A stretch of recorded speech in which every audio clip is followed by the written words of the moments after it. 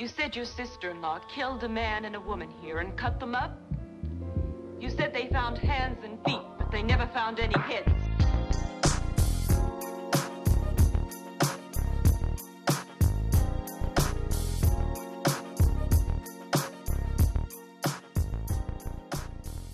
Hi. We back. We back. We in here. We always back. Okay, first things first. Boom, roasted. Throne Thugs is up. Yes. On iTunes, Throne Thugs, ThroneThugsPodcast.com. Yeah. It's iTunes, the website. It's also on Spotify. It's on Stitcher. It's on Castbox. It's pretty much on everything, I think, at this point. Just pick one of those. If you aren't listening to one of those, if you're listening to something weird and different, And by weird, I mean something we just don't know. just stop. Yeah. 'Cause that's Stop enough. it. That's silly. But it's up, Yeah. baby. And we have 5 episodes up. We're getting ready to put 2 more And we're out. getting ready to put, Yeah. I guess we'll probably do it all tonight. So by the Yeah. time you're This- listening to this, there will be 7 episodes. Yeah. So we're almost through the first season. Yeah, and there's an Instagram and a Twitter. I have not really gotten all of that set up yet, but you can go ahead and follow us and stuff. And Yeah, but the most important thing's out. yeah, The pod. and again, it's gonna come out periodically, like just whenever. So, you know, Hit it. Hit that yeah, button, baby. it's probably best to subscribe. I mean, I guess you can go and search it, but you might lose or miss out on some. So just keep that in mind. Or you just check it every day. Whatever. Just check Whichever you it like. out. In other news, thanks for people for shouting us out Yeah. on like the gram and on Twitter and shit. Just, suggesting us for people to listen to, suggesting like specific episodes for people to listen to. It's very cool and we appreciate the shit out of it. Yeah, definitely. Specific shout out. Specific shout out. I have a few people on Twitter that I interact with and Facebook, but also as always the Bumblebutt podcast because they're like our dudes. Or I'm gonna call them that. That's Thanks, butts. Butts. Yeah, thanks, butts. Buttsters. Thanks, fucking buttsters. And also, we had a really nice review from the Creep It Real podcast.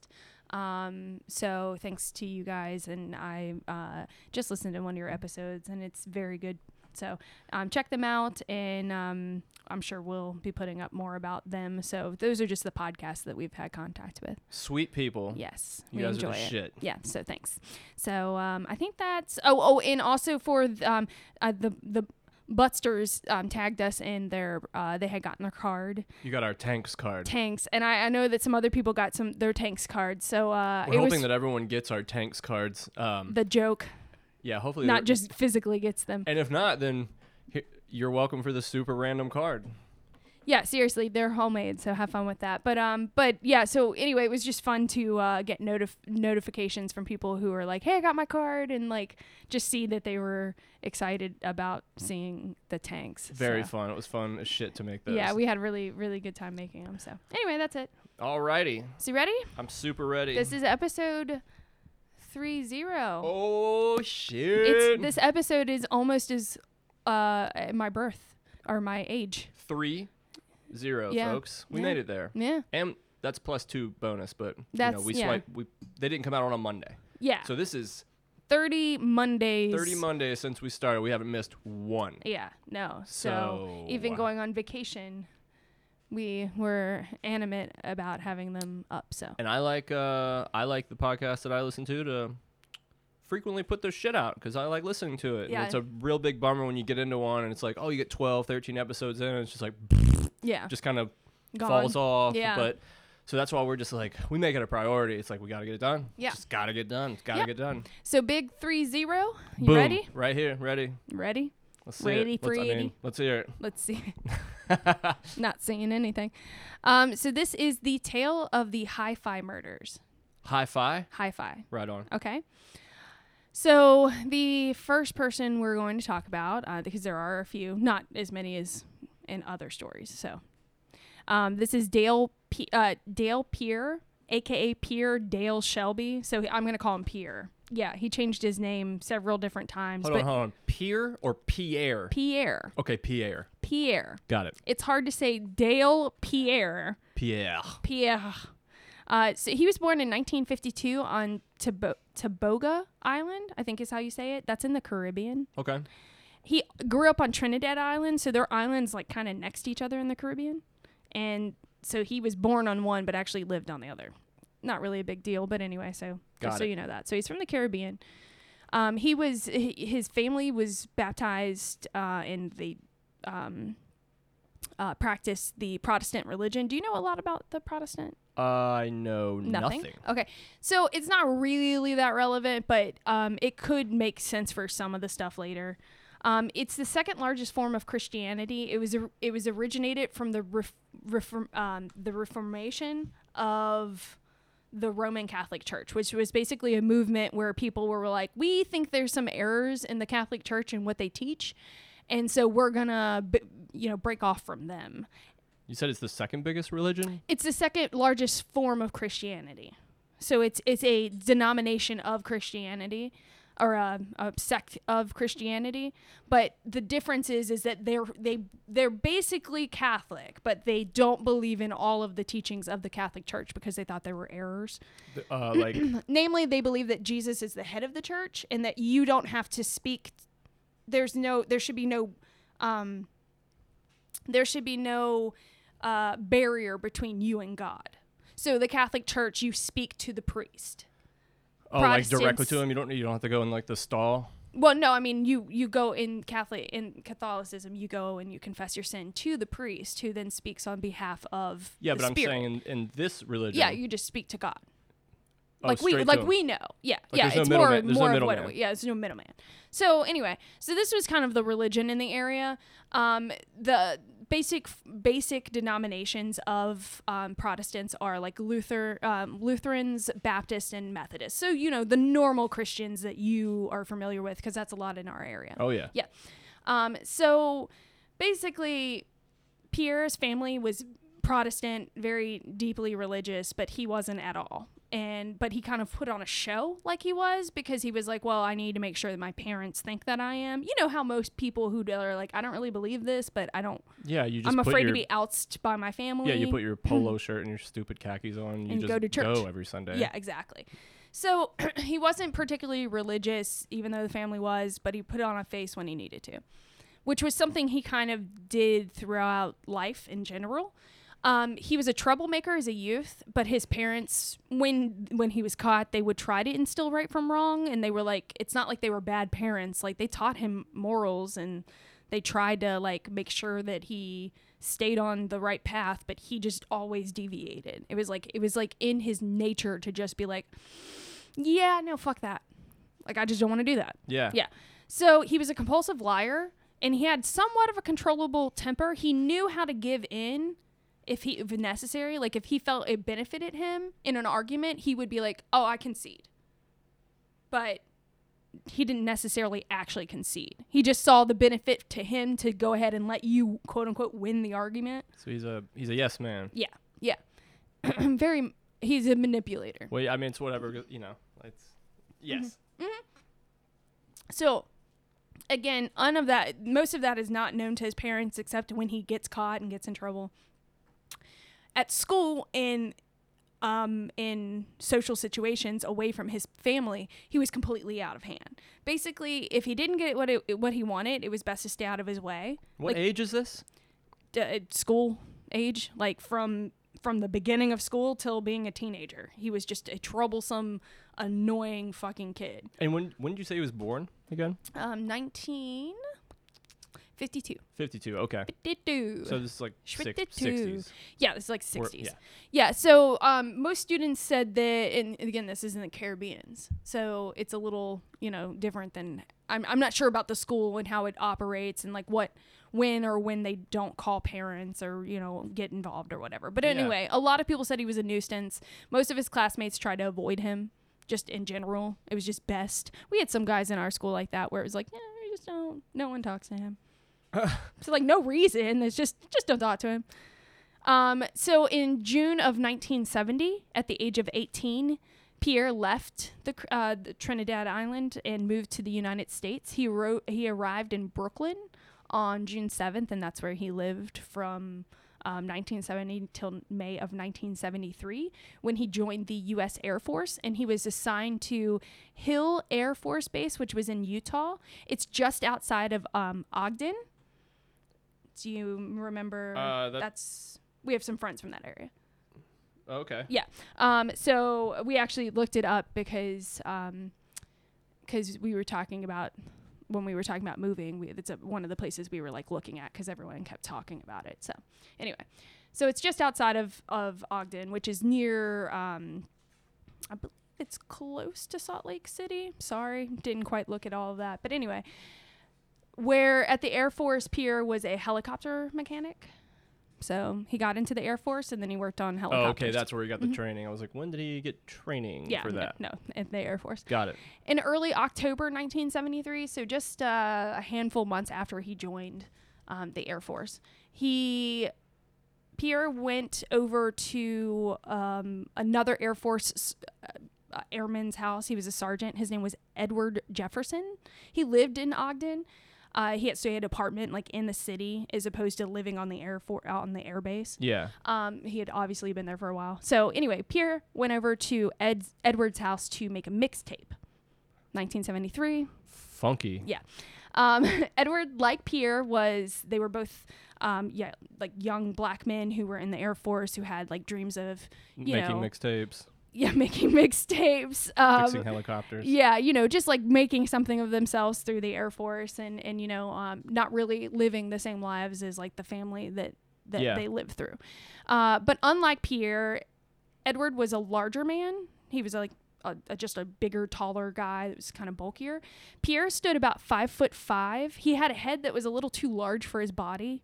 It's like, one of those guys. Sounds sexy. Yeah, he also is described as having thick limbs, and he was pretty big from like weightlifting, but he was like, again, like 5'5". So he was like a large-headed, like thick-limbed, like short guy. Built like a fire hydrant. Yeah, pretty much. They weren't really friends. They weren't particularly even like well known to each other. Edward only actually knew Pierre as Dale. He didn't even know him as Pierre. Dale. But they had similar taste in music and they worked out similar at the same time. Do we know any of the tracks on this mixtape? I don't. I'm sorry. You didn't find that in any of the reports about this story? That was apparently no one felt that was a particular thing to know. God, that is such a shame. I'm very sorry. 73, that had to have been a really fucking good mixtape. I'm sure it was a really good mixtape. All right. Yeah. So anyway, they had the same taste in music. They were kind of acquaintances. So Pierre was invited to Edward's house to make the mixtape. So he came over, made it.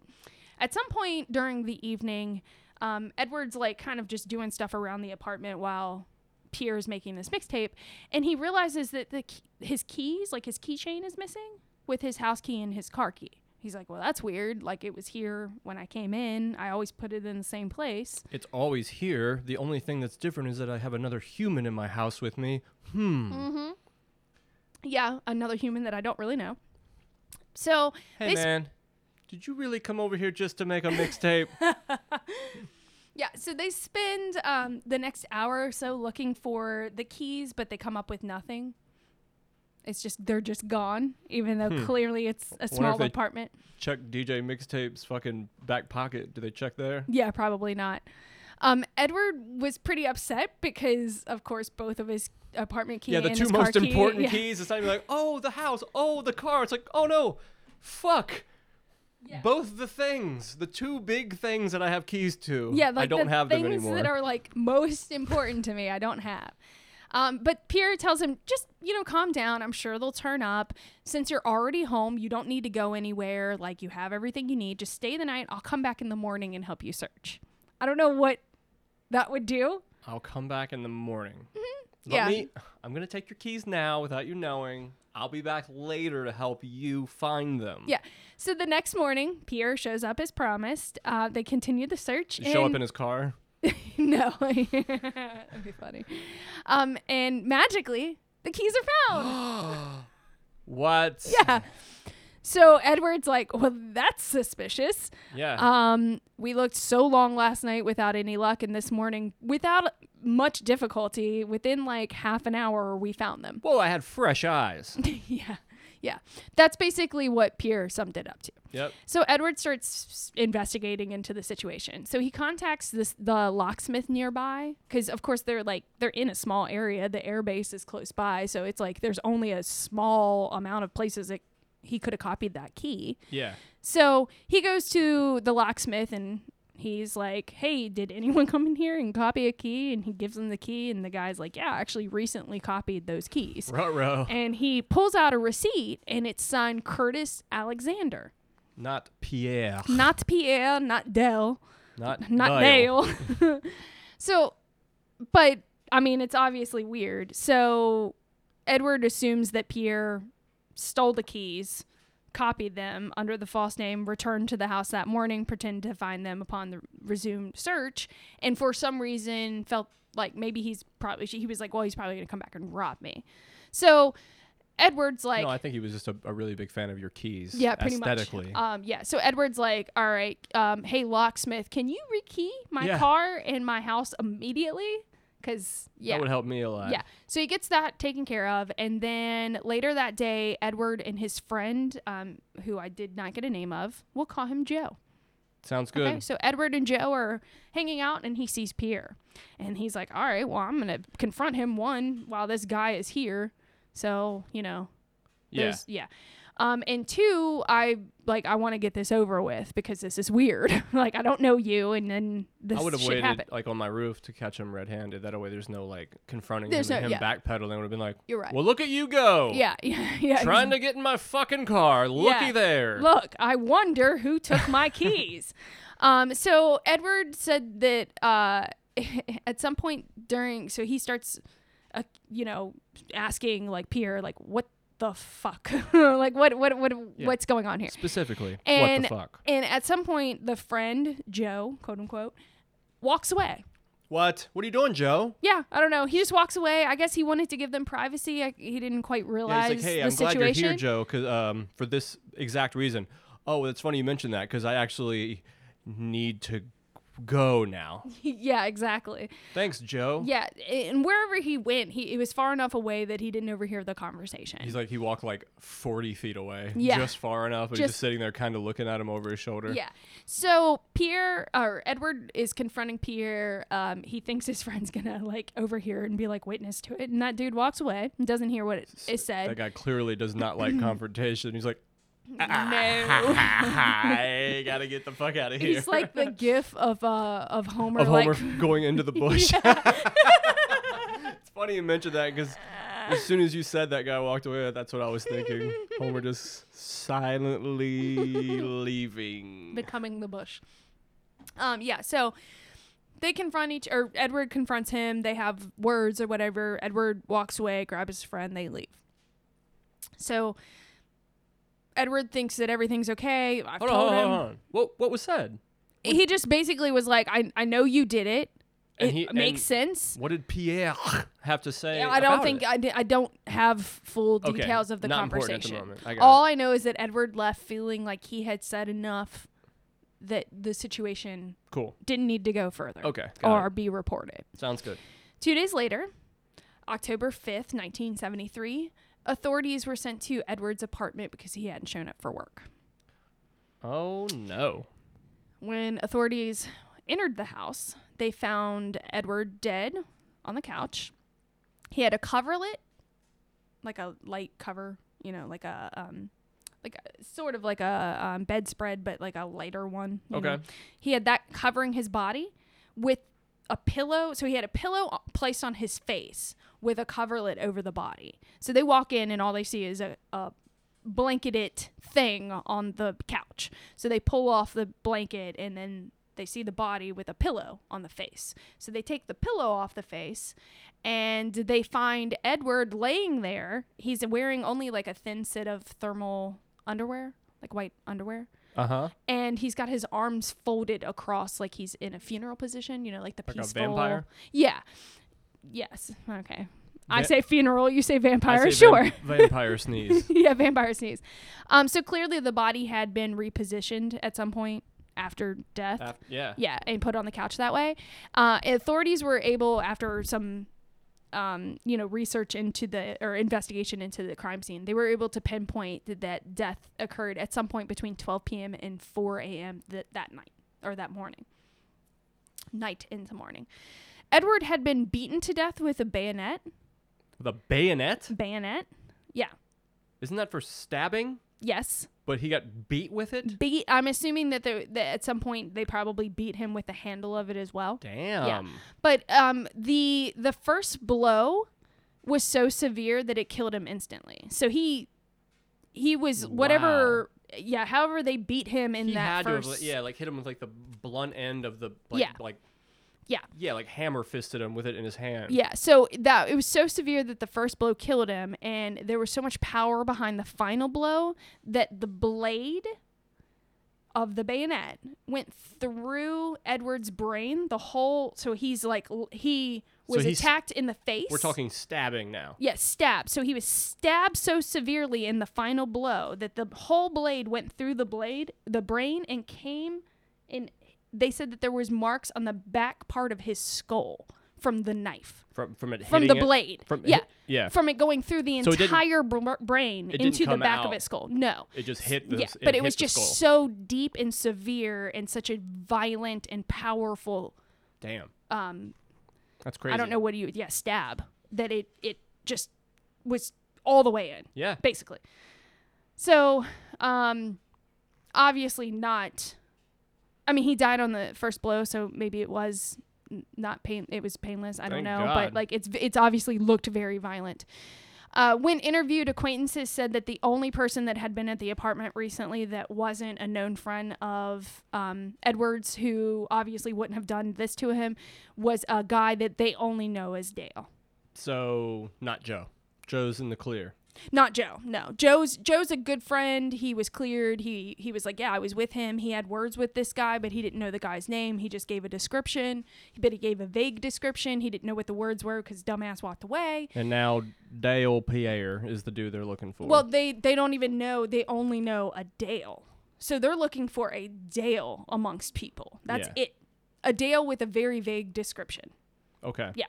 So 3 days later, authorities were able to track down Pierre Dale, because our Dale, the one we know, is Pierre, because people were like, oh, we kind of know that description. Edward was, again, he was a sergeant in the Air Force, and Pierre's in the Air Force, and they're like, oh, that guy, Dale? Yeah, well, there's Pierre Dale. Like, maybe him? Maybe so him. it was kind of a little easier to point one solely because it wasn't like just a citizen that was killed. It was an Air Forceman, like, who had a connection to the base. So like, had Pierre not been in the Air Force, or had Edward not been in the Air Force, it may have been harder to track, but they were both in it. Yeah. So it was a little easier. So they tracked him down. They interviewed Pierre.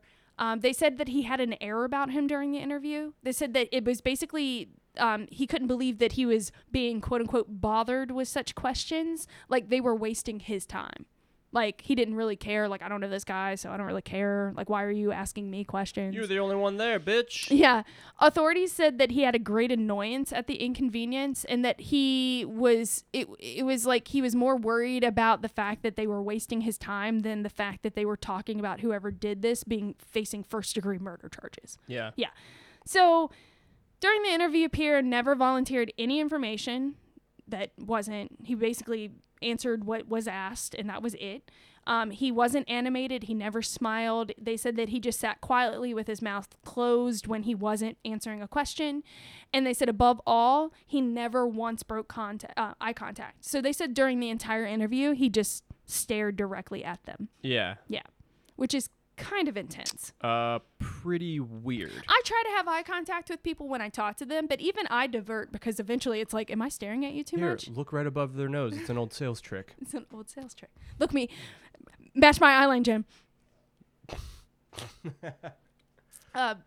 So anyway, Pierre admitted to knowing Edward and to being at the house earlier that week making the mixtape, But taking, just making a mixtape, stealing his keys, just normal shit. but he denied the stealing the keys. He denied having them duplicated. He denied being there the night that Edward died. He denied So are we killing him.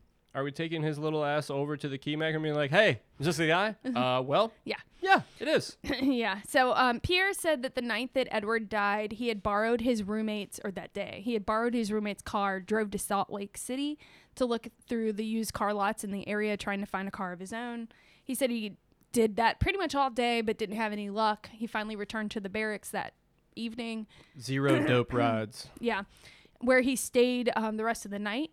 Pierre's story really couldn't be confirmed or corroborated because no one was really around. I mean, how are you going to say, like, I drove around all day in a car? Yeah. Like, who's going to... Yeah. Yeah. Authorities said that he didn't give any hint or reason for concern, though, because of his demeanor. So it was, like, really weird because they're like, well, we think you know more, but you're not acting like it. Like, if he would have, not that lie detector tests mean anything, but if he would have taken that, he would have passed it because he's so chill. Yeah. Yeah. Because he clearly has no feelings or empathy or anything. He's got something going on upstairs. Yeah. So a couple of days later, one of the detectives who had been assigned to Edward's case, Don Moore, decided, I'm going to interview this guy again because he knows something. Pierre denied any involvement again. He stuck to the same story as he told before. But before leaving, Detective Moore he was like, hey, can you provide me a couple handwriting samples? I want you to write the name Curtis Alexander 4 times on 4 different pieces of paper. He said, I'm doing this to everyone. I'm asking this of everyone who's being interviewed. It's, just asking for a simple supply of handwriting because it'll help us mark you off the list. Because they're going to check that dude's fucking signature Yeah. off of the receipt. Exactly. Right? Yeah. Yeah. Pierce gave it willingly without any seeming concern. Said he signed all of them. Didn't argue. Didn't even think Yeah. about it. They said when they matched, they did ask everyone to do that. All the people they talked to. Yeah. And when they matched it, they said that it was very obvious that Pierre's signature was the Curtis Alexander signature. Well, there you go. Obvious match. But that doesn't quite hold up in court. Yeah, not quite, but it helps. Again, it's like lie detector test. But it helps further the case. It does. It does. You're right. So, at the most, there's a forgery of signature, a false identity. You could get Al Capone type situation going on if you need to, where you get him on a lesser charge. Yeah, you just hold him until you can figure out, put the rest of the pieces together. Yeah, but they didn't really, they didn't really have enough really to still take him under with that. Yeah. So authorities, they were like, well, we need something stronger to actually arrest him. And if we do try to arrest him on a lesser charge, we don't really have you have a small time period. So you need to make it count, basically. You need to basically be so close that you can charge him before he gets released. But they didn't have that. They had no witnesses that could place him with Edward that night, only a couple nights before. No one could place him being in the area. Pierre was definitely a loner. He didn't really have any friends, but everyone said that he had the mentality and the physicality to commit murder. Like, they were like, well, he's strong and he seems to be a little crazy. Everyone's a little afraid of him. Again, pretty much everyone around him said that we avoided him at all costs. And when we did, those who did talk to him were basically afraid to, they just spoke when, answered when spoken to. So he's like intimidating. Yeah. Even though he's little. Mm-hmm. Yeah. Some guy said, this is a quote from one of the guys, one of the airmen. He said, Pierre was a crazy dude, man. It sounded like something he would do without flinching, talking about the murder. Basically, if you want to break the whole thing down, he's a crazy dude, man. Crazy dude, man. But there was still not enough to charge Pierre with Edward's murder because they didn't have anything to... Nothing concrete. Yeah. No physical evidence. He didn't jizz on anything. No. Or bleed or... Fortunately. It spit doesn't on seem like anything. he was not up to giving DNA that easily. So Don Moore, the detective, he's like, all right, I'm going to ask for a third meeting because he knows something.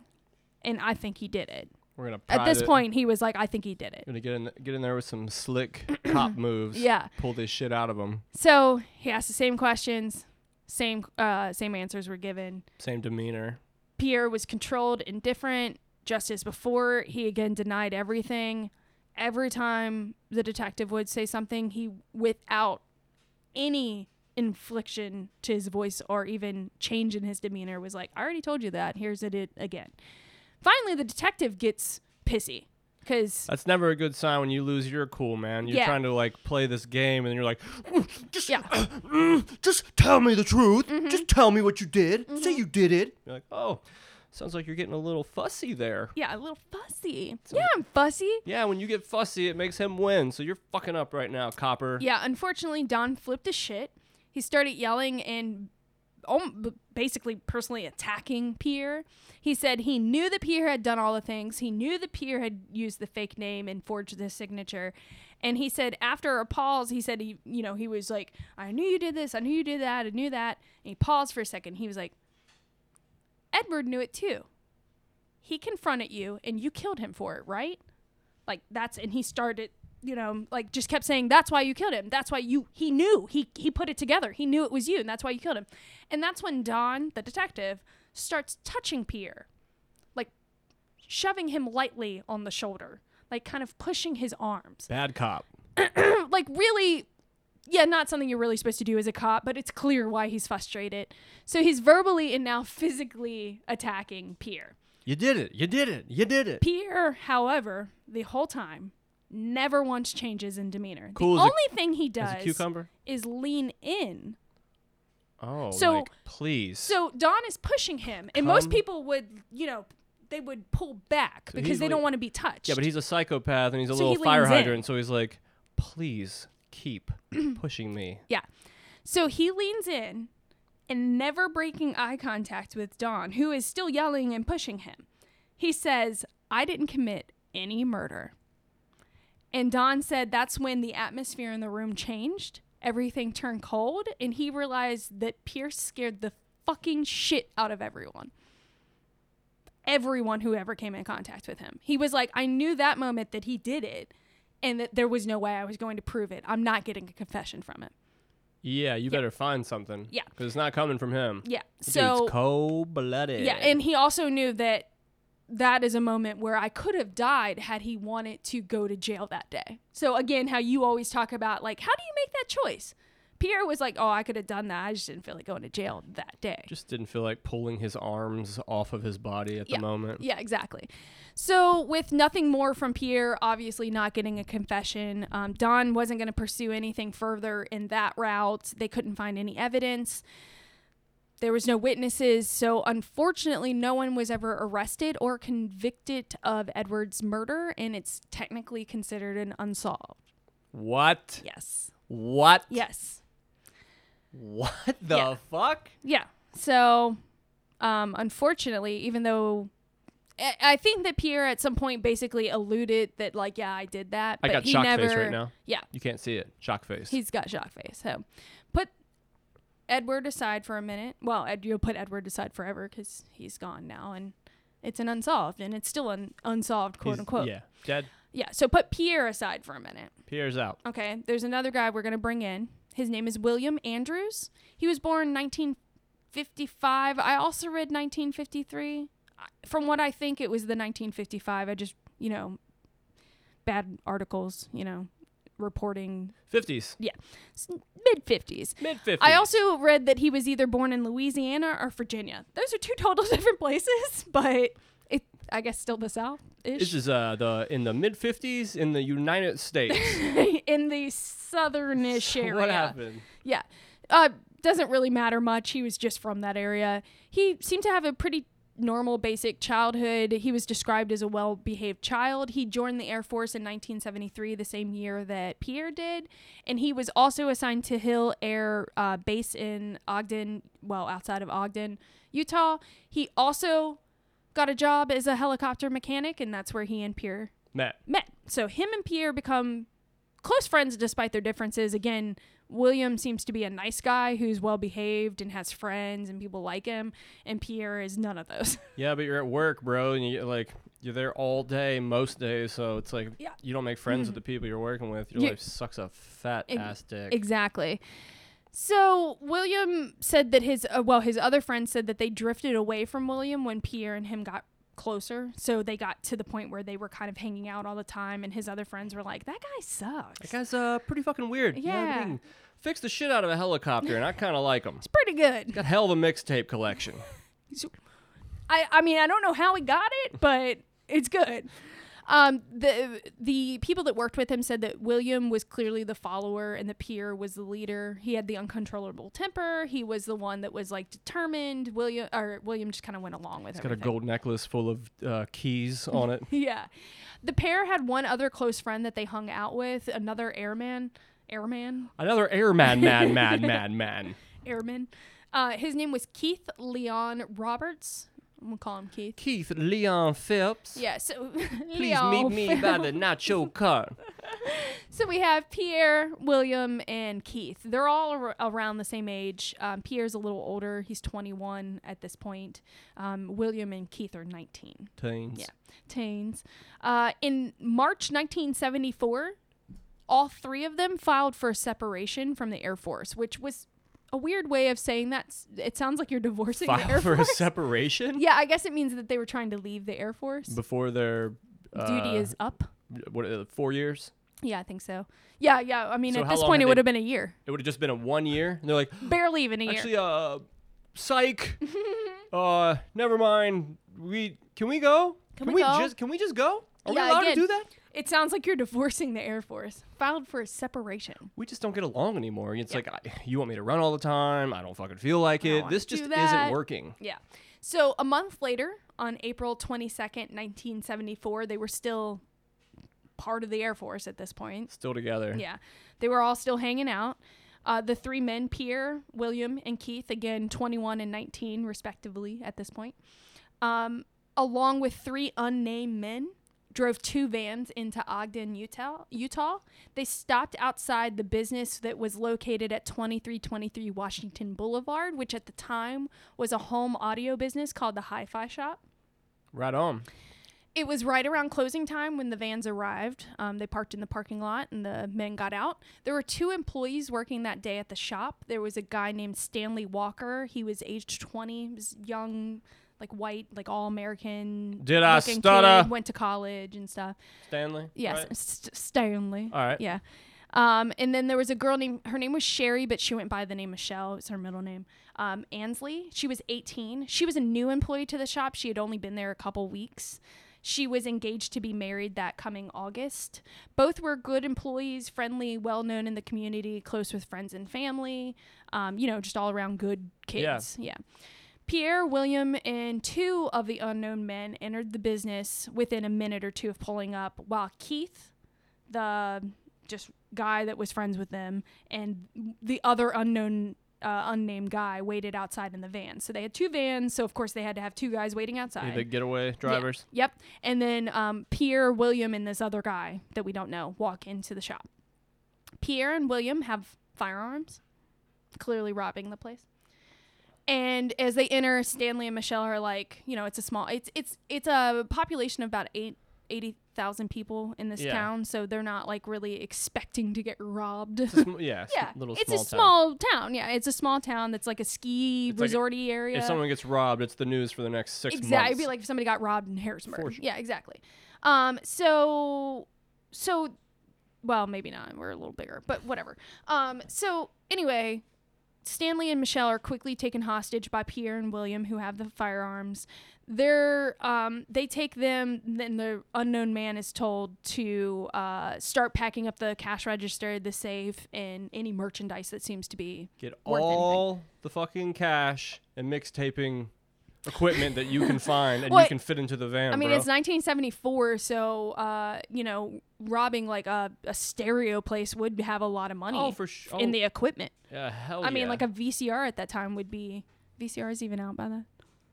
By that, I don't know. I Like, don't what know. is it, 73 you said? 74. 74?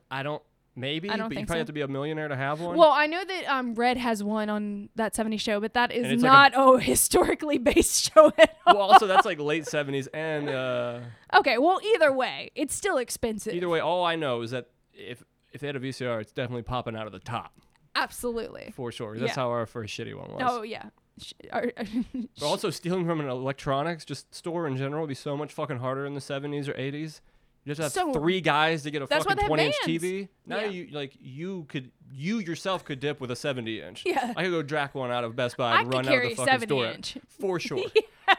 I mean, it's as big as me, the box, but like I could totally do it. Still. Yeah. Either way. Anyway, so the other guys told to start packing stuff up. Pierre and William take Stanley and Michelle into the basement of the business, and they bound them down there, kind of, tie them up, tie them to, I think there was like a post that they tied them to. And they return upstairs to help the unnamed man start packing all the stuff, Yeah. Obviously, like you just said, it's a several man And trying to put them all in operation. boxes. Have we tried printer first? Michael. So unfortunately, at kind of that same time that they're, coming up from the basement and starting to load stuff into the vans, a 16-year-old named Brian, he went by the name Courtney, Nesbitt, comes into the store. He was a friend of Stanley. His name is Brian, but he goes by Courtney. I think his middle name was Courtney. Everything I read, his name was Courtney. He went by Courtney, but his name was Brian. Okay. So again, a lot of people just going by their middle names here. Fair enough. So Courtney comes into the shop. He's a friend of Stanley's. Stanley had let him park the car in the park. So they had this rule that you're not really supposed to park in the parking lot unless you're a customer, like most places. Unless that's your dog. Yeah, unless it's your dog. Courtney needed to run a few errands. He was like, can I just park it here and go do the other errands and come back? So the store was getting ready to close. Again, he was friends with Stanley. So he was just popping his head in to say like, hey, thanks, man. Like, I'm getting ready to leave for the night. Have a good evening. Yeah. Friendly kid, 16 years old, just saying things. Unfortunately, there's a robbery going on. And they've already taken 2 of these people hostage. And they're obviously not going to let this kid just pop his head in and be like, oh. Hey, you know what? I didn't realize. I'll just be on my homer way. it out. Yeah, exactly. I'll show myself out. Yeah, so Courtney is also taken hostage, taken downstairs, and bound. They got Court. Yeah. Got him. Yeah, so at that point, there's, they go back to packing stuff up. They're almost done. They're getting ready to wrap everything up, put the final, bits of merchandise into the vans. I believe at this time is also the time one of the vans leaves. Seems like the Like one premature? No, like they like Oh, are it was packed. full. They're full. They need to go. I'm not quite certain on that. It was a little shaky of that timeline, but it seems like that's about the time that happened. Who knows? Word. Some time had passed though since, it took a while to load all that stuff up. At this point, it's been like 45 minutes. The store was almost closing anyway. And Stanley's father is like, well, he closes the store the same time every day. So he's normally home. I know how long it takes him to get here. If he's going to go do something, I normally hear from him by now. So his dad said that he was like, well, I just had a feeling. But also, like, like you and I, like, if I don't come home by a certain time, you haven't heard from me, you're like, it's a little weird. But I'm going to give it a few minutes and see what goes on. He was like, it's 1974. You can't just be like, oh, I'm going to wait by my cell phone or, like, I can, And also, it's 1974. Oh, well, it's a very high possibility that a serial killer has murdered him There's by like now. 50 million of them in the United States right now. I should probably go check. Yeah, so he's like, all right, I don't feel comfortable. Haven't received anything. His name is Orrin. Orrin? Orrin? Orren. I'm going to assume that's how you say it. Orrin? Yep. Okay. He is 43, and so he's like, all right, I'm going to go check on my son. I don't live that far from the store. I'll just drive down there and see if maybe he needs help. Maybe there was an issue, you know. So he drives Maybe he's getting robbed, Who knows? Who knows? Maybe Who got a knows? flat. Maybe. So he arrives at the store a couple minutes later. He enters the store and walks directly into William and Fucking Pierre's shit. path. Could no one see anything going on? I mean, I would assume not. It's just no. like, ding dong. Oh, hey, Pretty much. fuck. It's like one of those things. You don't know it until you're in it. Yeah. That's really shitty. Yeah, so Orrin was also taken to the basement, bound with the others. Damn. Yeah. You got a gang of them down there. Yeah, so you now. have, again, just to run it back, you have Stanley, who works at the store. He's... The girl. No, that's the guy. No, I know. I'm saying him. Oh, Stanley. The girl. Michelle. The friend with the parking. Courtney, And who's a guy. Yeah, B Court. He's 16. Yeah, And- B Court. And then Orrin, who's who's Stanley's father. Yeah. So Courtney's mother is the same way as Orrin, Stanley's father, where she's like, well, I knew he was going downtown to run errands. He should have been here by now. He normally calls if he's running late. It's kind of, he's 16. But are the mom and the dad both at home when then dad goes to check? So no, is this he is like... two different parents. Oh, two different parents. Got you, yeah. Stanley's dad, Stanley's Oren, dad, and and he's then- now in the basement. Yeah. This is Courtney's mom. Carol. He's like, I know he was going there. He was She's in going her to get... 50s, yeah. She knew that he was going to be there. He was going to be there. He was definitely going to get the hookup on the parking. So let me go see. Well, she knew that he was going to be in the area. She didn't necessarily knew he was going to be at the store, but she knew he was friends with Stanley. So, we'll go I mean, the yeah, probability is he'd stop there. definitely. Yeah. So she, again, was also worried. Son hadn't called. He was late. So she, too, drove to the store. She drives past the store, sees his car outside. So she's like, oh. It's a good sign. Yeah. And then she's like, well, I still see, like, Stanley's car. And she, like, it's a little weird. So she's like, well, I'm going to get out. So she gets out. She, again, walks into the shop, just like Oren. Who had, like, probably 10, 15 minutes before her. Like, at this point, it's like... They are really just fucking taking rolling their in time. there. Yeah. This was not a smash and grab. No, it's like 2 okay, hours. We're in. Let's It's 2 just- hours. Everybody Yeah. get comfortable. Take your coats off. Yeah. Just, I guess it would be give a better to little like stretch. you have two vans outside. Well, you're also a small town You're a that's small not town, and also used if you to just like this. if you just chill and you just kind of stay open and look like you're just kind of swapping inventory in and out, it's like we'll just keep it Yeah. easy here, keep it chill. Yeah, nobody would like You necessarily. wouldn't really bat an eye out. It's like, Yeah. oh, they're close past hours. A couple people there moving shit around. It's pretty normal looking. Yeah. So again, by this point, they have 5 hostages: Stanley, his father Oren, B-Court. B. Court, Dad. his mother Carol. His mother, and then Pops. I already said that. Oh. Oren, Stanley, Stanley. his father Oren, B. Court, also known as Courtney, his mother Carol, and then Michelle, the just girl who just started working there a couple weeks before. So it's like Stacking. by happenstance that Oren and Courtney and Carol are there. They're just people who happen to be like, oh, I know somebody who's at this store. Let me go investigate. Yeah. And then again, Michelle just started working there. Stanley's the only one who's been an employee there for like a while, and Also- who it would be like the probability of it happening. to. Also, look at it from like Pierre's like point of view. He's like, shit, someone else is here. Exactly. 15 minutes later, It's oh shit, there's shit. another person here, dude. Yeah. It's like 20 minutes later, hey, there's someone else here. Yeah, and we like, God damn it! Damn, do we even stop." have any more fucking rope? Yeah. Cripes! Yeah, he came prepared because there's a lot of We gotta rope. start wrapping them up with like Stereo like, cords, yeah, I guess. cords and Yeah. shit, and AV cables. Yeah. So once all of these hostages are down there, and it seems like things are they're escalating. Michelle starts crying hysterically. And Michelle's the pleading- employee. Yeah, the and young she's girl. pleading loudly for her life. Yeah, she's a young girl. She's set to get married in a couple months. She just started working there. So the rest of them were just down there like, oh shit, we're they're in down this. there. And then They're she's like, upset. I can't fucking take it anymore.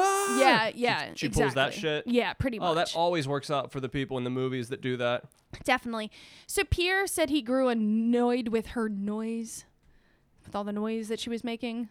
And kind of like dwarf makes too much noise. Yeah, but like, people with guns put you in a basement. You're going to make some noise. They probably don't want to fucking hear a peep out of you. No. And also, they didn't just kill you. No. This means you've had good luck thus far. Yeah, that's considering. true. But Go ahead, yes, scream. Go she ahead, piss starts him off. screams. So Pierre asks William to go to the van and retrieve a brown paper bag that had been brought with them. Inside the bag was a bottle from which Pierre poured a blue liquid into a cup. He then took off the handbounds of Oren, Stanley's father, Yeah. and said, I want you to administer the liquid to all of them. I want you to force them to drink it. Oh, fuck. Is it like antifreeze or something? Well, so Oren is like, I don't even care what's in the cup. I'm not doing it. And Pierre is like, no, you're going to do it. And Oren's like, I'm not going to do it. You can kill me. I don't care. I'm not forcing them to drink whatever the fuck that is. I'm not doing it.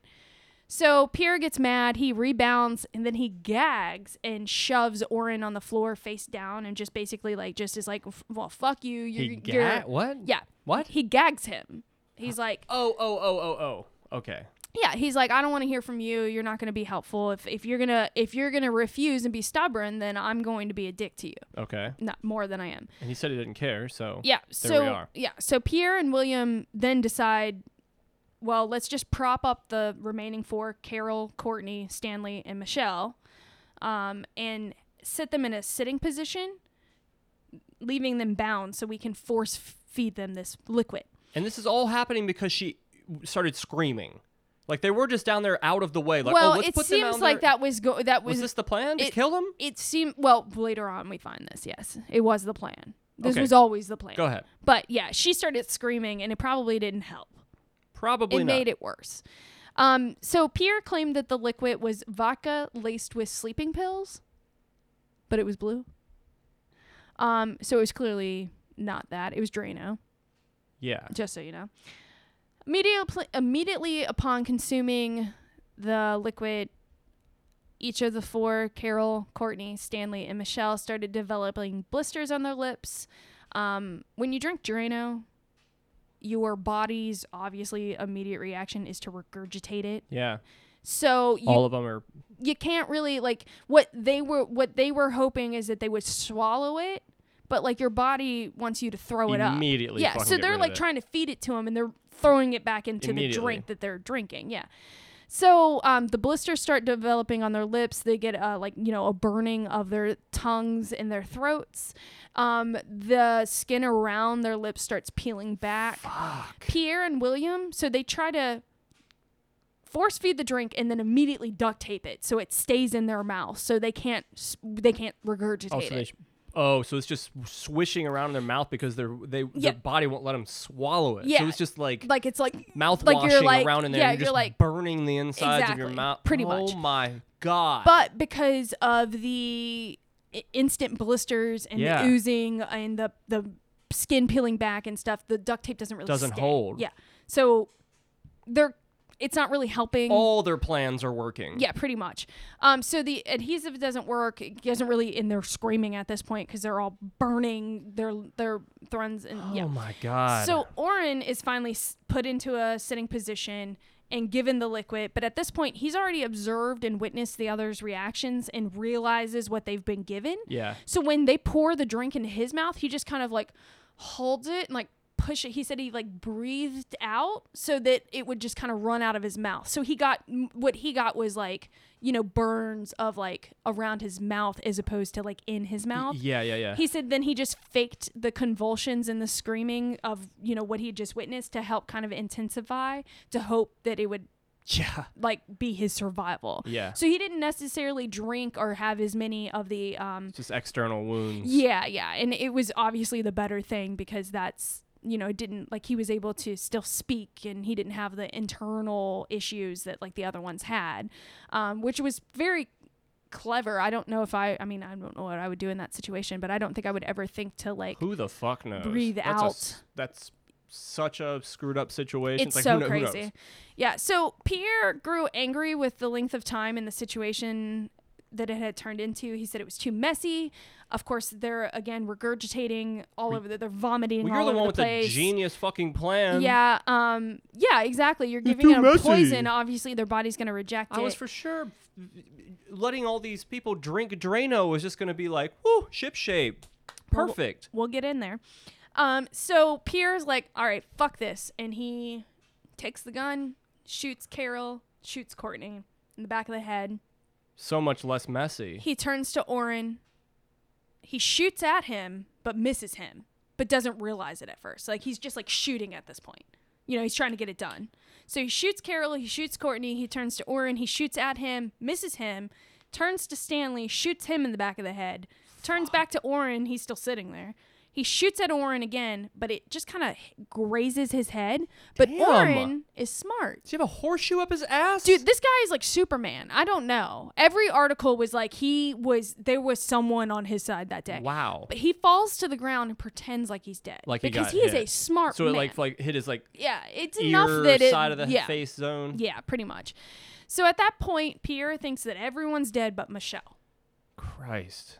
who's now screaming and of course all fucked crying. up She's from the Drano. fucked up from the Drano. She's obviously stressed about the situation. She just watched 4 people get shot. And she's probably about to. She knows what's coming for Yeah. her. So Pierre picks her up, takes her into the corner of the basement, forces her to remove her clothes while holding her at gunpoint, and then he tells William, go upstairs for about 30 minutes and finish packing all the shit. Of course, during those 30 minutes, Pierre repeatedly and brutally raped Michelle. Oh, you fucking loser. Exactly. Of course it had to get to that. Of course you had to do that. Of You course it had to get take that. your time. Couldn't just be the fucking Drano thing. Let me tie these people up and get my shit and do this and that. It's all Get this always young gotta girl and throw the yeah. look, a young one. Yeah. Let me do the you fuck. Yeah, exactly. So when he was done, he allowed Michelle to go to the bathroom, but then he dragged her back over to the other side of the basement where the other bodies were, still naked. He threw her face down on the floor. Michelle screamed, I'm too young to die. She pleaded for her life one more time. Pierre didn't care. He got what he wanted at that point. Shot her in the back of the head. Fucking garbage person. Yeah. I mean, already, obviously. But that really needed to happen. Yeah, you had to do that. You had Why to. didn't You you had just to fucking pour shoot salt 'em on her all? wounds. You're gonna shoot them all. Why not just shoot them all? Yeah, you didn't have to torture really got to put her through that? Drano and then the Ray. It's Trash person. yeah. So, unfortunately, it gets worse. That's when Pierre noticed that Oren wasn't dead. So he jumps on him like Khabib. Like is Khabib. what I wrote. He jumps on him, just completely, manhandles him, mounts him, just grabs him. He gets a wire because, of course, it's a stereo shop, so he just has Yeah. So he grabs a wire, he puts it around Oren's throat and tries to strangle him. But this dude is resisting. He's like, I'm not dying today. Not dying. Pierre fails. So that's when he yells for William, who comes back downstairs. Then Was he out of bullets? why Why are you putting these people through this shit? I don't know. Why are you just shooting some of them? But then you're like completely torturing other ones. I don't know. I assume that's why is that Oren, I assume he's torturing because he always was stubborn. He was always not wanting to do something. He was resistant. He absolutely rebelled against them the entire time. So I think he was just pissed and was like, I'm not going to give you a clean death. So William comes downstairs and they decide to take a ballpoint pen and place it in Oren's ear. Yeah. All right. Yikes. It's one sentence. Pierre stomped the pen until it finally broke into Oren's eardrum and then punctured through his throat. Fuck. Yeah. So thinking everyone's finally dead. Oh, yikes. Yeah. Thinking everyone's finally dead, no one's left to identify them or link them to the crimes. Please tell me he's dead. Please fucking tell me he doesn't get up with a pin in his head. Oren lives. Oh. I mean, I'm not bummed that he's like... Yeah, I know. It's you know what I'm so saying. sad. It's, I just like, I don't it's want him just to so suffer. painful. I couldn't imagine having a ballpoint pen shoved through my ear. Yeah, okay. All right. Back on track. Yeah. I know. It's horrific. It just gets worse. I mean, unfortunately, it doesn't get any worse than that. But anyway, Pierre and William go back upstairs thinking everyone's dead. Nobody can link them. We're good. Let's grab the rest of the shit and go. Yeah, take your time. Yeah. All in all, they ended up with about $24,000 worth of cash and merchandise, and the whole event took less than 2 hours. So they were there for about 2 hours loading the shit and then killing everyone and raping Michelle. 4 hours later, the victims were found because Oren's wife and other son came looking for Stanley and Oren, Yeah. He's like, hey, Stanley's not here. I'm going to go look for him. I'm not sure what's going on. I'll be back soon. And then Oren doesn't come home. So his wife's like, this is weird. This is definitely a movie plot. So let's go look for him. So they go obviously to Stanley's work because that seems to be the first place to start. They see all the cars in the parking lot. They see the lights on, but the front door is locked. They can't get in. Yeah. So they're like, well, this is weird. So they start walking around to investigate, and that's when the son, Oren's other son, hears a noise from the basement. He hears like somebody yelling or screaming or a noise or whatever. So he goes around to the back of the building, and there's a door. So he starts trying to break down the door, and his mom's like, I'm going to go find a payphone and call 911. If we can't break down the door, the authorities can. So she runs to the payphone, calls 911. while she's doing that, the other son gets the door broken in, and they run in. They find Stanley and Michelle dead, but obviously from the gunshot wounds and the horrendous consumption of Drano. Carol, Courtney, and Orrin are still alive, though. Fuck. Yeah. Carol lives long enough to be loaded into the rescue vehicle, but she died upon arrival at the hospital. Ugh. So, again, Stanley, Michelle, and Carol are now dead. Yeah. Courtney was not expected to live. He was shot in the back of the head. He ingested a large amount of Drano. He was the first one to drink it, so they, poured more of it down his throat. I mean, it's like it's activated over time. You know what I mean? So it's sitting in there. Yeah, he survived. He had severe and irreparable brain damage. He was required to be hospitalized for 266 days after the incident before he was released, and he was never the same afterwards, obviously. What kind of life does he live now? Well, I'll get to it later. Okay. Yeah. Orrin he also survived the attack. He had extensive burns to his stomach and esophagus, and obviously damage to his eardrum, though it was repairable. He didn't lose hearing in that ear. Wow, which is kind of crazy. Very shocking. I'm thinking maybe he lost a percentage of it, but I would think so. But he wasn't completely deafened in that ear. Orrin was also able to give authorities a detailed description of the assailants. Damn. Because obviously when you're being stubborn and being like, no, I'm not, you can kill me. You're like, I'm going to write down every little, I'm burning your face in my mind. So if I ever can find you again. So he gave the description, and that prompted a statewide manhunt all the time. Unfortunately, the statewide manhunt caused a lot of immediate issues and tensions between police forces and citizens because they were pulling over any and every car with more than two black men in it. Genius police Which work. is not really, it's profiling at its worst. Yeah.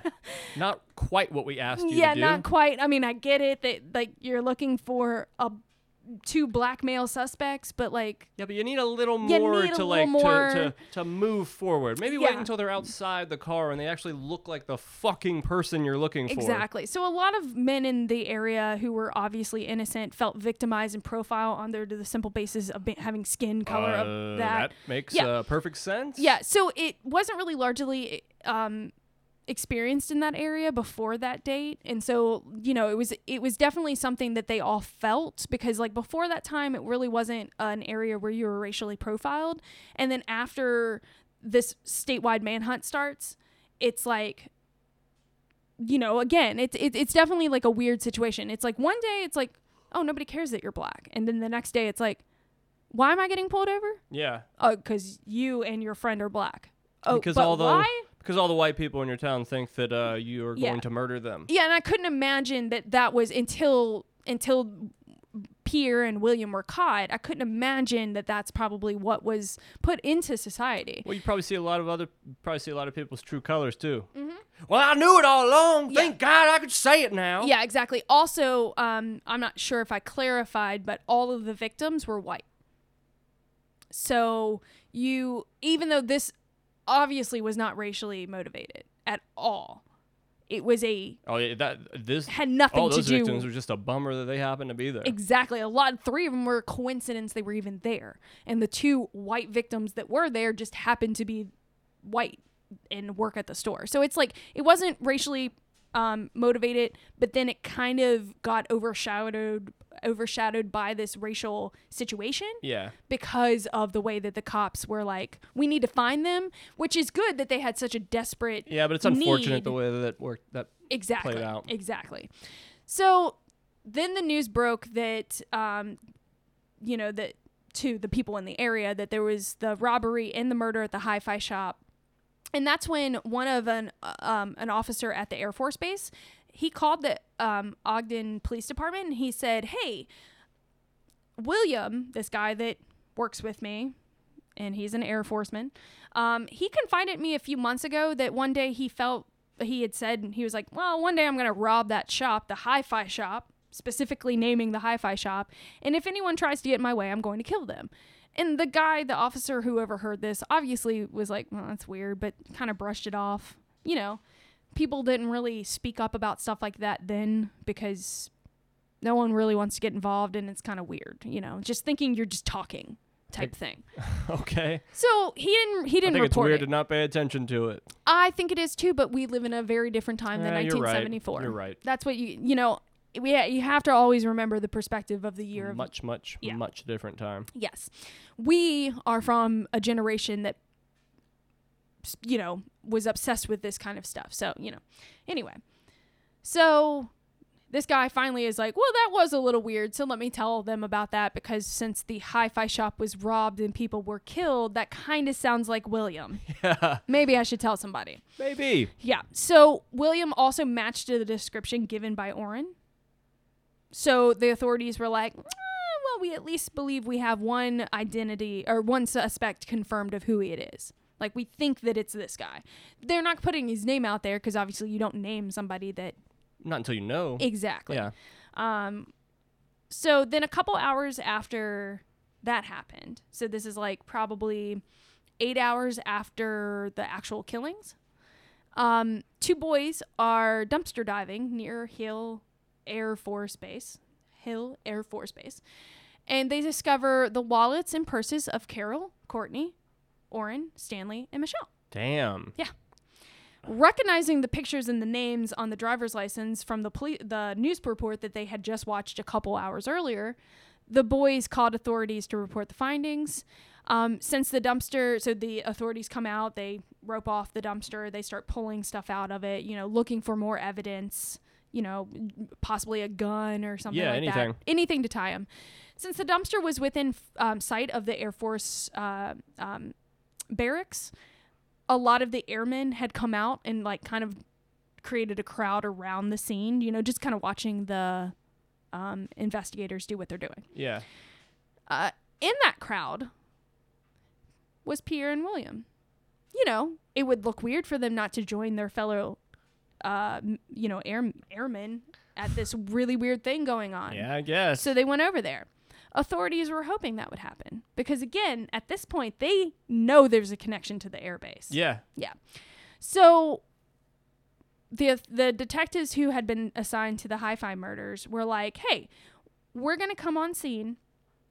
We're going to speak dramatically. We're going to hold up each piece of evidence, speak really loudly as we're removing it from the dumpster, and just see what happens. Because we think these guys are going to be in the crowd. So they kind of had formulated that plan before they got there. And lo and behold, William and Pierre do exactly what they think they're going to do and show up, and they're in the crowd.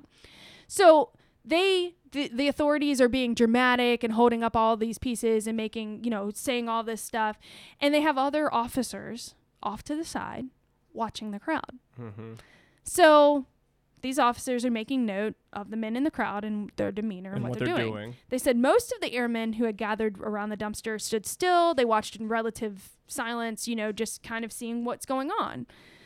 Two men, however, were pacing back and forth through the crowd. They were speaking loudly to each other. They were using awesome hand gestures. All these awesome hand gestures?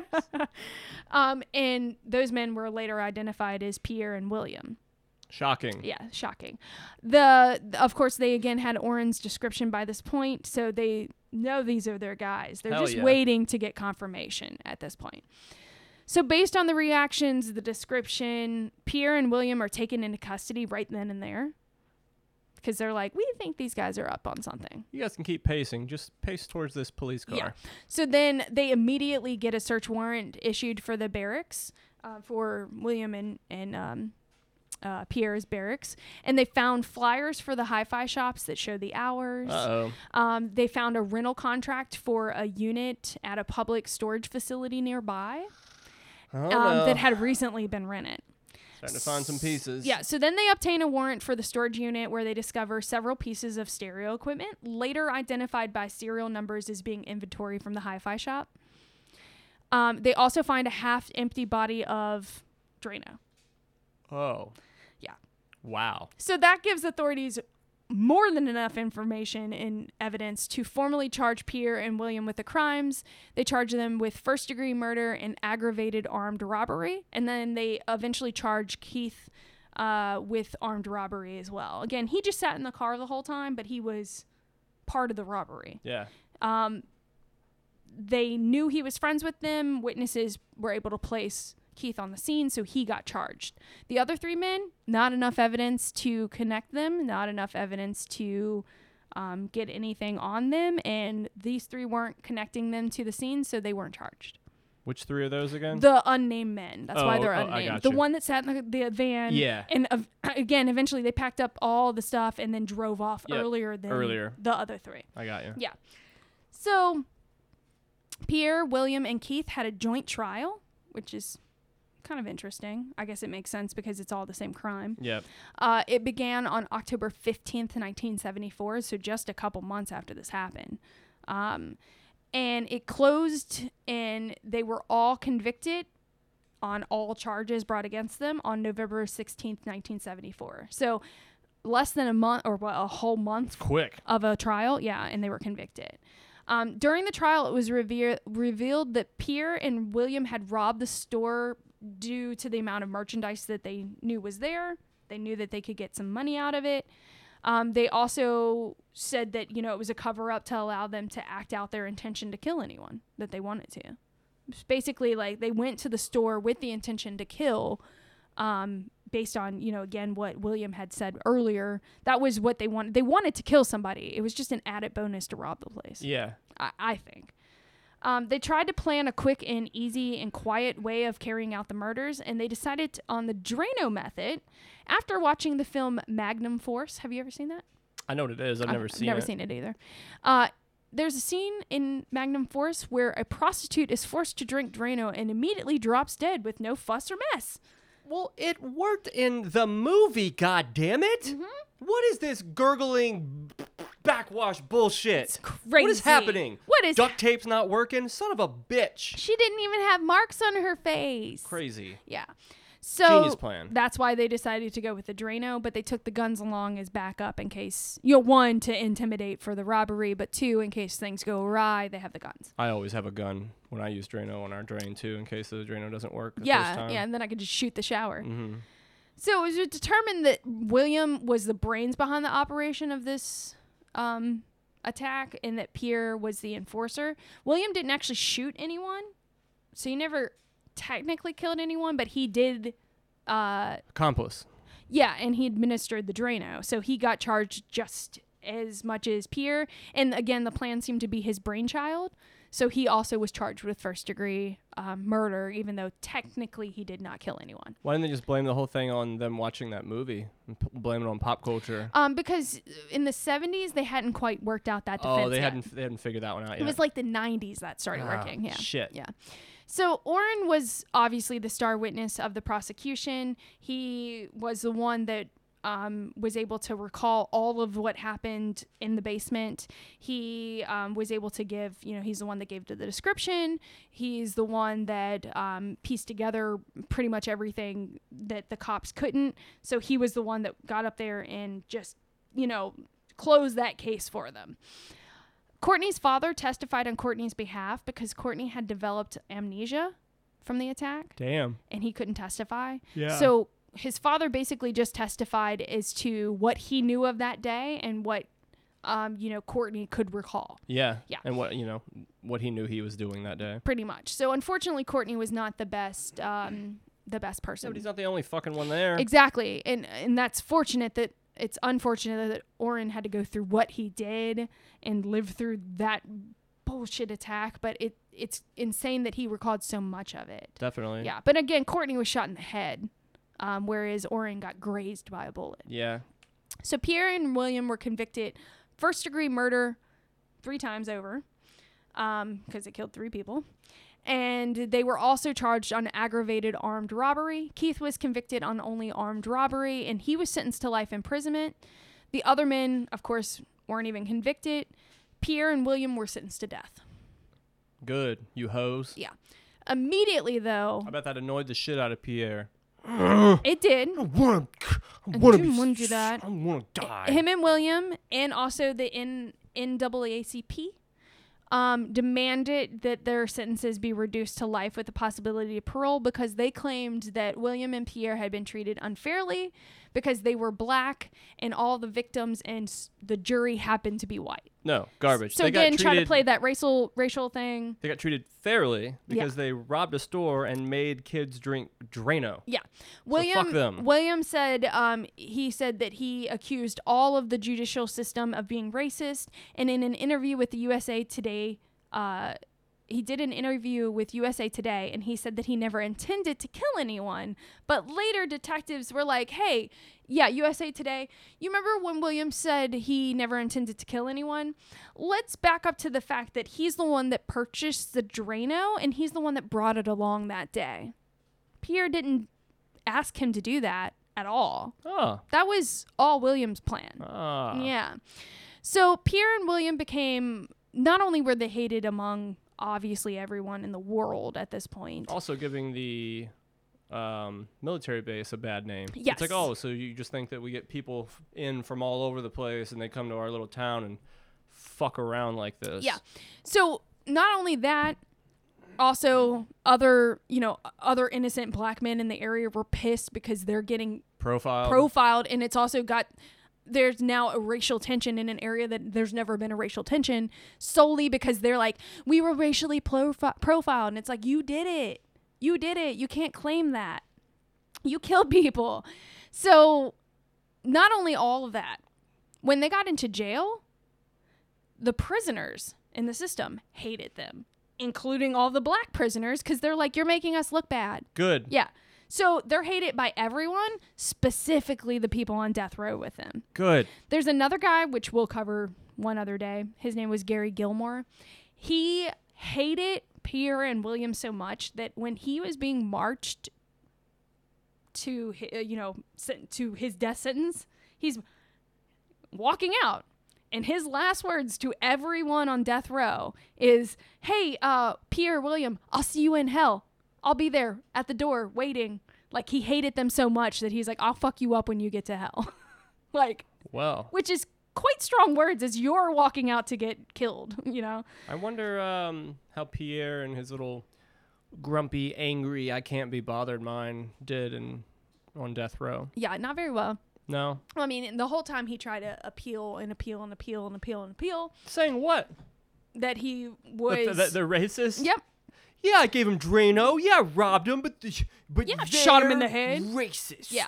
Yeah, I put a pin in someone's ear and stomped it. Yeah. Yeah. So despite all of that bullshit with trying to pretend that there was a racial issue in the judicial system, trying to get their sentences reduced, Pierre and William, the courts were like, no, you're still on the death penalty track. We'll keep you on that. Courts continued to uphold the 1974 ruling. They lost appeal after appeal. Obviously. Yeah. And on August 28th, 1987, Pierre was finally called to death for his crimes. He was 34. He was the first man in Utah to be executed by lethal injection. He bequeathed all of his possessions and money to William before he died. You know how much money he had? How much? $29. Sick. That same year, Keith... William rolling like a peon. Like a peon.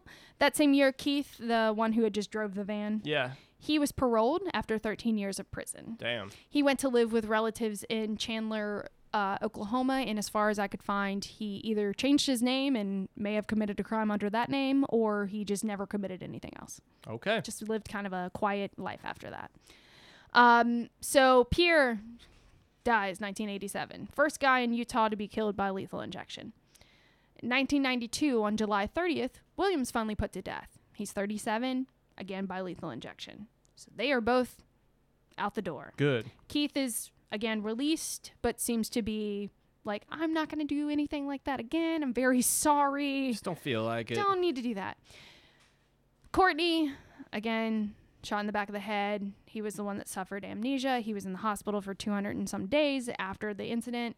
He suffered chronic pain the rest of his life. He had to drop out of college due to having brain damage. He couldn't hold down a job, had to apply for Social Security as a very young man, and ended up dying at the age of 44 in 2002. Poor guy. I guess, that was just God's plan for him, Yeah, unfortunately. to go through all of that, Yeah. God just had a perfect plan for him. Yeah. What a Orrin. sweet guy. Yeah. Orrin, Stanley's father, the other survivor. He died 2 years before Courtney in 2000. He was obviously an old man by that point. Yeah. So he just died of natural causes. The Hi-Fi murders are still among the worst crimes committed in the state of Utah, and the case is now studied and taught to FBI trainees at the academy at Quantico in Virginia, and it's also included as a sample case in the FBI crime classification manual because it's like, I mean, it's a huge case study. Yeah. Of A lot going on there. yeah, it's a lot going on. They quickly resolved it. I mean, these men could have been Yeah, they wrapped that shit yeah, up. exactly. But it also, obviously, the racial situation that came about was something that was studied and like, hey, we need to. And it's you don't crazy racially profile. Yeah, it's one case that changed the tone in the town. Yeah. Yeah, exactly. So it's heavily studied among FBI and authorities. The investigator who came up with the crowd plan that night, you know, the one that was like, yeah, let's talk really loudly and kind of make a scene, he was given an award for his work on this case. So he, you know, again, a lot of interesting, it's a horrific thing that happened, but it did, like you said, it changed the tone of a lot of things, including how FBI and authorities are supposed to look at things and supposed to search for people, which is, we just don't say like, hey, you're black, I'm pulling you over. So Courtney Nesbitt's recovery became the basis for a book by Gary Kinder called The Victim, The Other Side of Murder. I've never read it. I probably will, though, at some point. It's a pioneer book of some sorts in the true crime genre, in the aspect of it focuses solely on the victims instead of the criminals. Obviously, most stories are about the You want to hear about the wacko's mind and shit. Yeah, I mean, it's you know, when someone is killed by someone like this, in this horrific of a way, it's very sad for the victims. And, you know, you want to know who they are, but it's also like for me, again, it's what made this person decide to kill someone In such a bizarre way. in such a weird, yeah, exactly. So Gary Kinder was like, well, I don't want to focus on that. I want to focus on the victims. And that kind of was something that, that other people have done, since then. But this was kind of a first of its kind when it came out. So anyway, maybe check that book out. Again, it's called Victim, The Other Side of Murder by Gary Kind. It's more about Courtney Nesbitt and his recovery after the incident. Interesting. Yeah. So two last things. The Hi-Fi shop is no longer a store in Ogden. In fact, the building doesn't even exist anymore. Oh. I looked it up. All the way gone. Yeah, it looks like they kind of knocked down all the buildings on that area and built it back up. It looks like it's like an apartment complex or like a commercial complex. Like where it did stand. Yeah. So they basically, everything on that block is one building now, where it all used to be separate buildings. Final thing, again, kind of has nothing to do with the story. It's all about Ogden. So not really a tie-in to what happened here with the Hi-Fi murders, but if you look up pictures, the city may look familiar to you. It's the place where several movie and TV shows have been shot. Most namely for us at least, Drive Me Crazy, Con Air, Fletch, and The Sandlot. Damn. Yeah. Yep. So, just a little tidbit at the end there of the movies that have been filmed there. There was a whole list, but those were the ones that I was like, oh my God. Okay, so going back. Yes. Those things happen. What about the guy with the keys? Again, it's technically an unsolved because Pierre never. But when did that happen in accordance to the? A year before.